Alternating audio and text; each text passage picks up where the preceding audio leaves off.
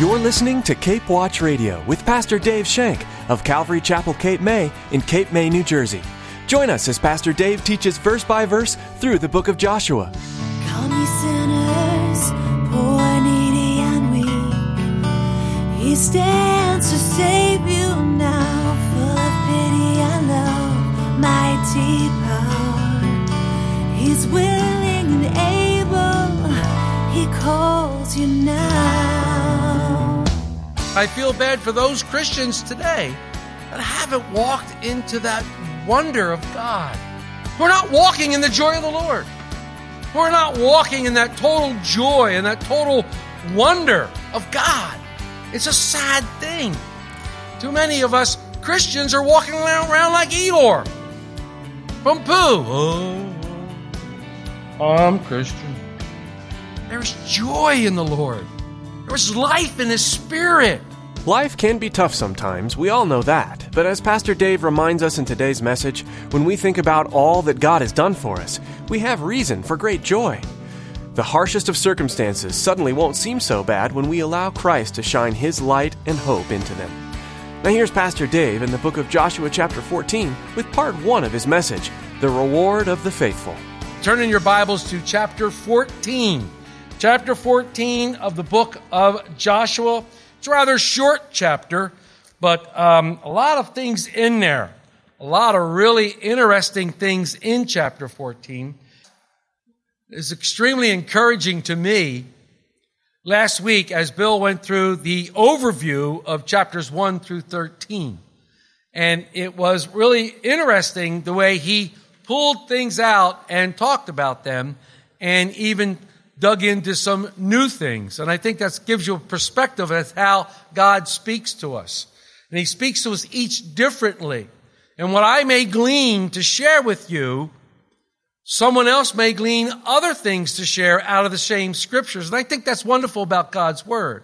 I like that about God's Word, which should lead you then to go home and read for yourselves God's Word to see then what the Spirit would speak to you about.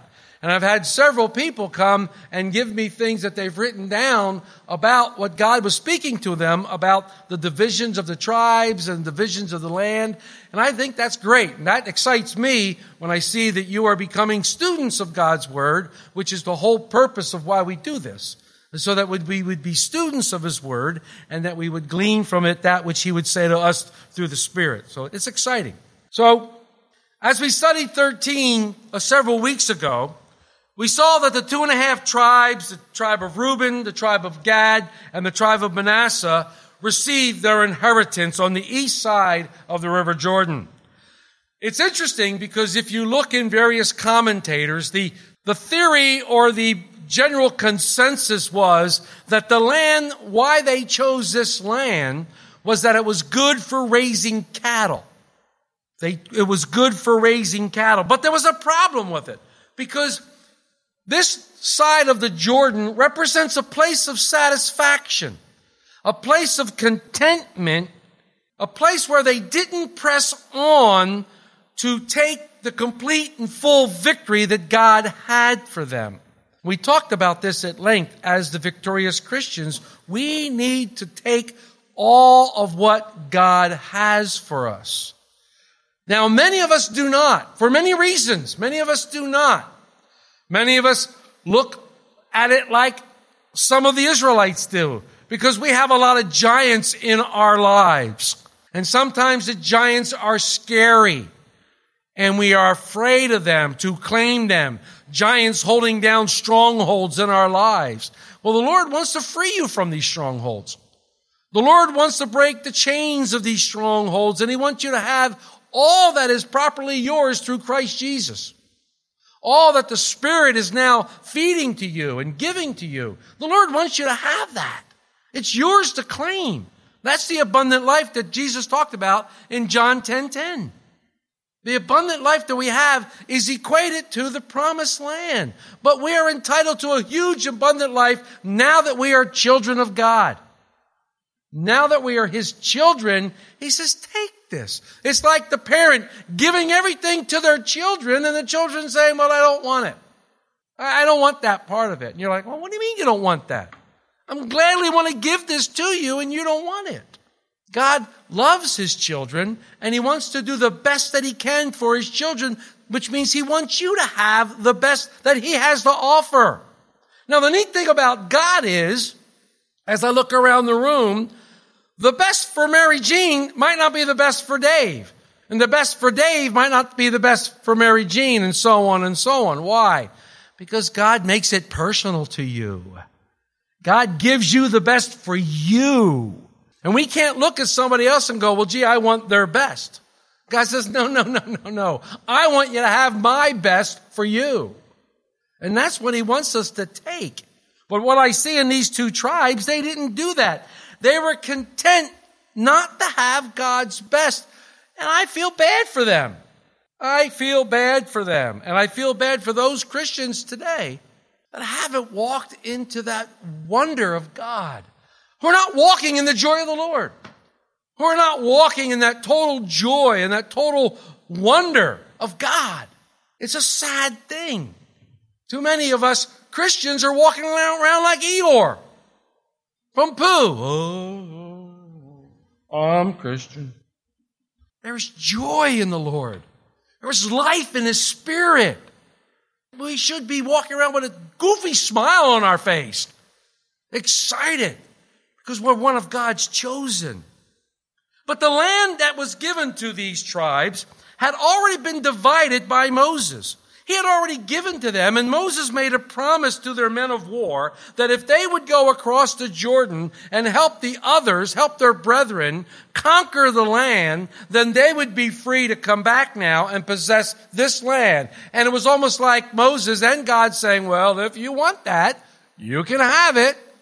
So many times, I don't know about you, but so many times I've prayed for things that I think God really didn't want me to have. And I prayed for them, and I prayed for them, and I prayed for them, and I wanted to do them, and I worked my way towards them, and finally said, well, if you want that, you can have it. And then a couple weeks later, I'm screaming, Lord, why did you give this to me? He said, well, that's what you wanted. So they go back across. They're free now to go back on that side of the land. Now, these guys on this side of the Jordan were supposed to take care of them. They were supposed to wipe them out. They were supposed to take care of the Ammonites, the Moabites, and the Edomites. By the way, who was the father of the Edomites? Somebody said it. Esau. Jacob is the true father, yes, but his son Esau was the head of the Edomites. So you see these things. They didn't do that. They didn't do these. They were supposed to conquer that land. They were supposed to take it as their own and fully inherit it. Unfortunately, they failed to do so. Why? Because they started to compromise with these tribes. They started to compromise with them. They started to do business with them. All of a sudden, their men were attracted to their ladies, and all of a sudden they were intermarrying, and they were doing all sorts of things. And all of a sudden, you couldn't tell the difference between where Ammon begun and Gad was, because they looked so similar. They allowed themselves to go in there. And in 1 Chronicles 5, listen to what it says. Listen to what it says. 1 Chronicles 5:25. And they were unfaithful to God of their fathers, and they played the harlot after the gods of the peoples of the land, whom God had destroyed before them. So the God of Israel stirred up the spirit of Pul, king of Assyria. That is Tiglath-Pileser, king of Assyria. He carried the Reubenites and the Gadites and the half-tribe of Manasseh into captivity. They didn't follow God's plan. They were supposed to wipe out everything, and they were supposed to claim the land as their own. And because they didn't do that, and because they started falling for the rest of the thing, well, it looks fine. You know, these tribes, we said, had 1 foot in the world and 1 foot in God. We called them borderline Christians, borderline believers, because they did not take the full inheritance of God. I don't know why anyone wouldn't want what God has for them fully. I don't understand that mindset, but that's for another time to talk about. But to be the victorious Christian, and what I see happening here in these 3 tribes is they loved the things of the world more than they loved God. They loved the things of the world and what other people had more than the things of God. And what happens is if you do that, eventually the world will pull you away from God. The world will pull you away from God. I've seen it time and time and time again. You take the teenage girl growing up in the church, and she's a model Christian, and she goes off to college and she falls for the deadhead. Does she bring the deadhead towards Christ? 99% of the time she does not, but she goes that way. And we see it time and time again. We have this foot in the world. Romans 12:12 says, don't be conformed to the world. Don't be conformed to the world. James even has something stronger to say. In James 4, it says in James 4:4, do you not know that friendship with the world is enmity with God? Enmity. That's a strong word. That means there's a war going on. It's a hatelet. That's a hate relationship. And then finally, you know what 1 John says, what 1 John 2 says. In 1 John 2:15, it says, do not love the world or the things of the world, in the world. If anyone loves the world, the love of the Father is not in him. For all that is the world, the lust of the eye, the lust of the flesh, the pride of life, is not of the Father, but is of the world. He says the world is passing away, and the lust of it. But he who does the will of God abides forever. So this is clear to us that we need to steer away from the world. And the world wants to permeate all of our lives. The world wants to permeate the life of this church. The world is constantly trying to sneak in and giving us easier way to do things. I can't tell you how many times on my Facebook page is posted by this people called Reach, and it says, you can reach and make your pews full if you use this Reach Facebook page. I have a better way. Teach the Word of God and let Him do what He needs to do. That's the best way I know of. But see, the world wants to sneak in, and we want to be like the rest of the people. Well, we see what happens when we do that. So, as we now come to chapter 14, they begin to divide the other land. Let's read verses 1 and 2. These are the areas which the children of Israel inherited in the land of Canaan, which Eleazar, the priest, Joshua the son of Nun, and the heads of the fathers of the tribes of the children of Israel distributed as an inheritance to them. Their inheritance was by lot, as the Lord had commanded by the hand of Moses for the 9 tribes and the half tribe. Here we see the word lot again. It brings up again. In Hebrew, it's goral. It means pebble. To cast lots in Greek is lanchano. It actually means to launch. So really, it's like throwing dice.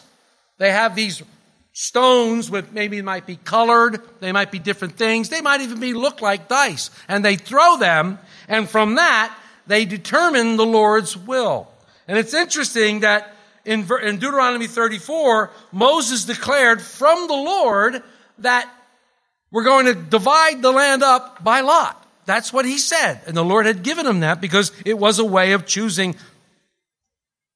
But Solomon, in all his grandeur and all his wonderful wisdom, in Proverbs 16:33 said this, the lot is cast into the lap, but the whole disposing thereof is of the Lord. You can throw all the lots you want. But the Lord is still in control.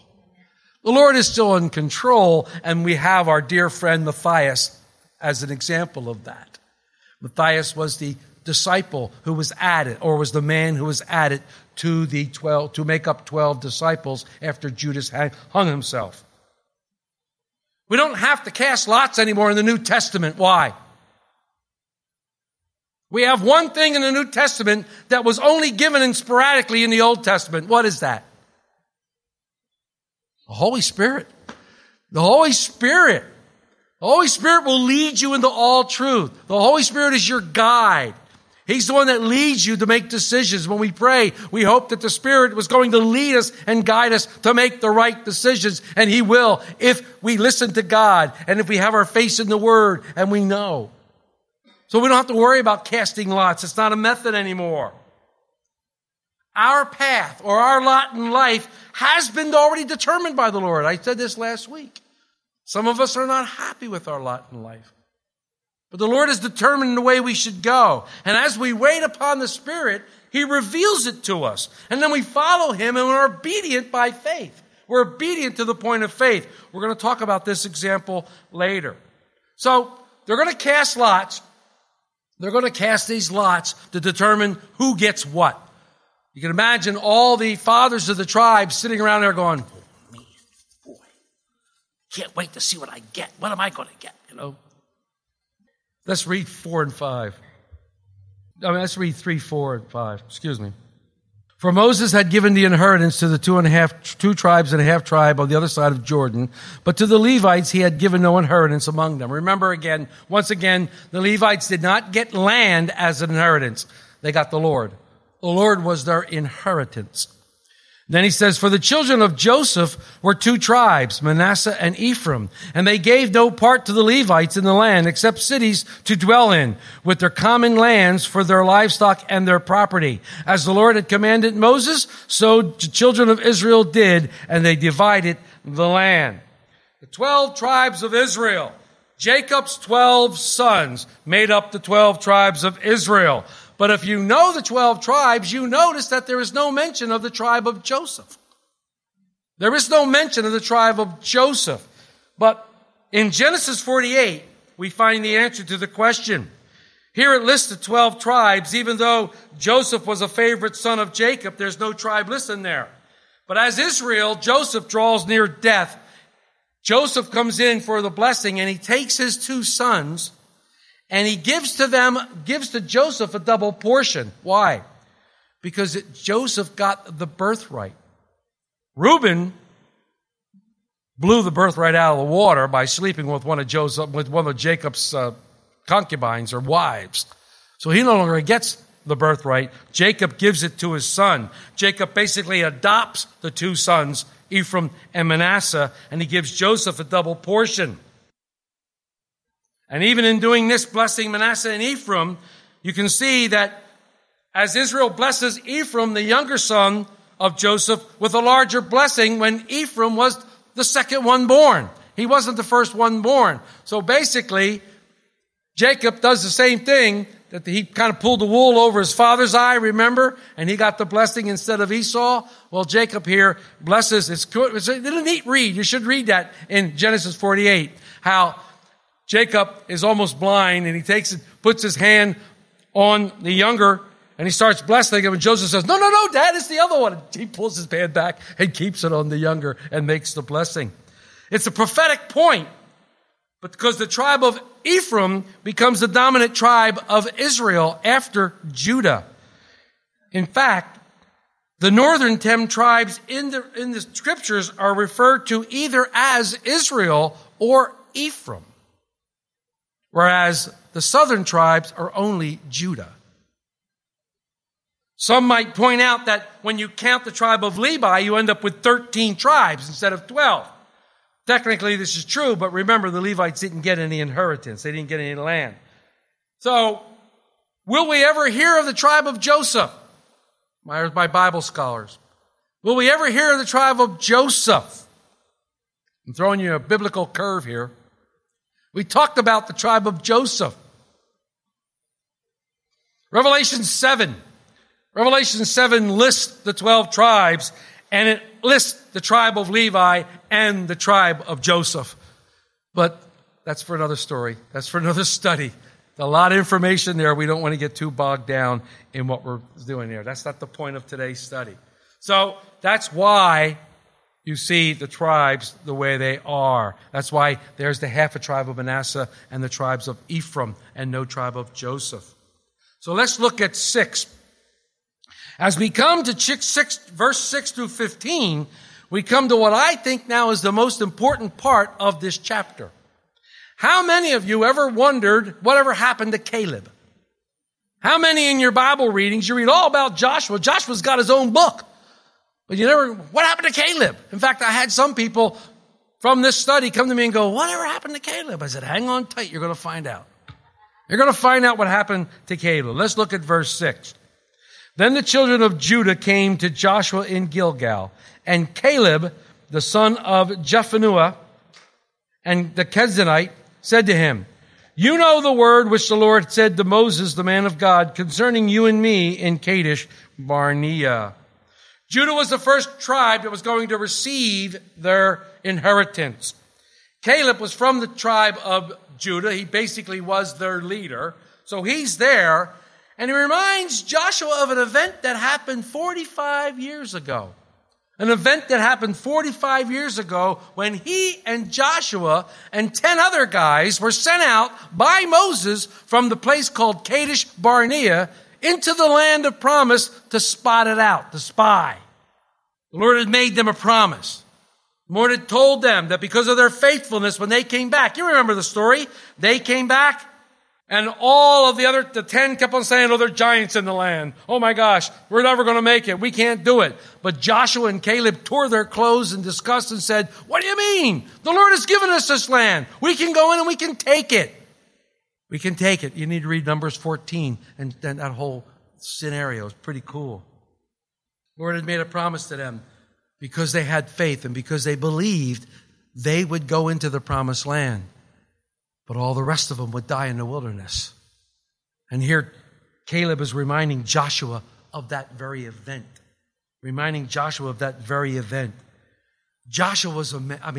Caleb was a man of God. Caleb was a true man of God. He had courage. He had dedication. He had faith. He had trust. And the neat thing about Caleb was he was no different than anybody else in Israel. Meaning he grew up 40 years a slave in Egypt. For 40 years he was a slave in Egypt. He saw the Red Sea part. He ate quail. He collected manna. He was there. He saw it all. He saw the rock spew the water. He saw everything and he was there. It was no different, but he was a man of God. He was a man of God and God used him mightily. And we come now to the key of this chapter in verses 7 and 8. The key to this chapter. Caleb speaking, I was 40 years old when Moses, the servant of the Lord, sent me from Kadesh Barnea to spy out this land. And I brought back word to him as it was in my heart. What was in Caleb's heart? He knew that God wanted to take the land. He knew that God had given him the land. And he knew that it was prime for their taking. That was what is in heart. And then he says, nevertheless, my brethren, who went up with me, made the heart of people melt. Why did they melt? Oh, there's giants in the land. Oh, we can't defeat them. They're too big. How big is your God? And here comes the kicker. Caleb speaking of himself, but I wholly followed the Lord my God. Wow. I wholly followed the Lord my God. We'd love to keep studying the Word of God with you, but sadly, that's all the time we have for today. Be sure to tune in again, though, to Pastor Dave's continuing verse-by-verse study of the book of Joshua here on Cape Watch Radio. In the meantime, we'd like to invite you to learn more about Cape Watch Radio by visiting our website, capewatchradio.com. There you'll find an array of previous messages from Pastor Dave Schenk, available to listen to, download, or even share with your friends and family, all free of charge. You can also subscribe to our podcast on iTunes. In this busy world, setting time aside to study the Bible in depth is difficult, so we'd like to make that just a bit easier. By subscribing to our podcast, you'll have sound, biblical teachings sent right to your smartphone or computer. What a great way to infuse your day with God's Word. If you're looking for a church family and happen to be in the Cape May area, we'd love to have you join us for a time of worship and Bible study right here at Calvary Chapel, Cape May. We meet weekly on Sunday at 8:30 a.m. and 10:30 a.m. and continue to walk through the Bible on Wednesdays at 7 p.m. If you have small children, please feel free to give us a call to find out which service will fit your family best. Our number is 609-884-5821. That's 609-884-5821. Thanks for listening to today's message from the book of Joshua. Pastor Dave will be back soon for another in-depth look at this fascinating book. right here on Cape Watch Radio.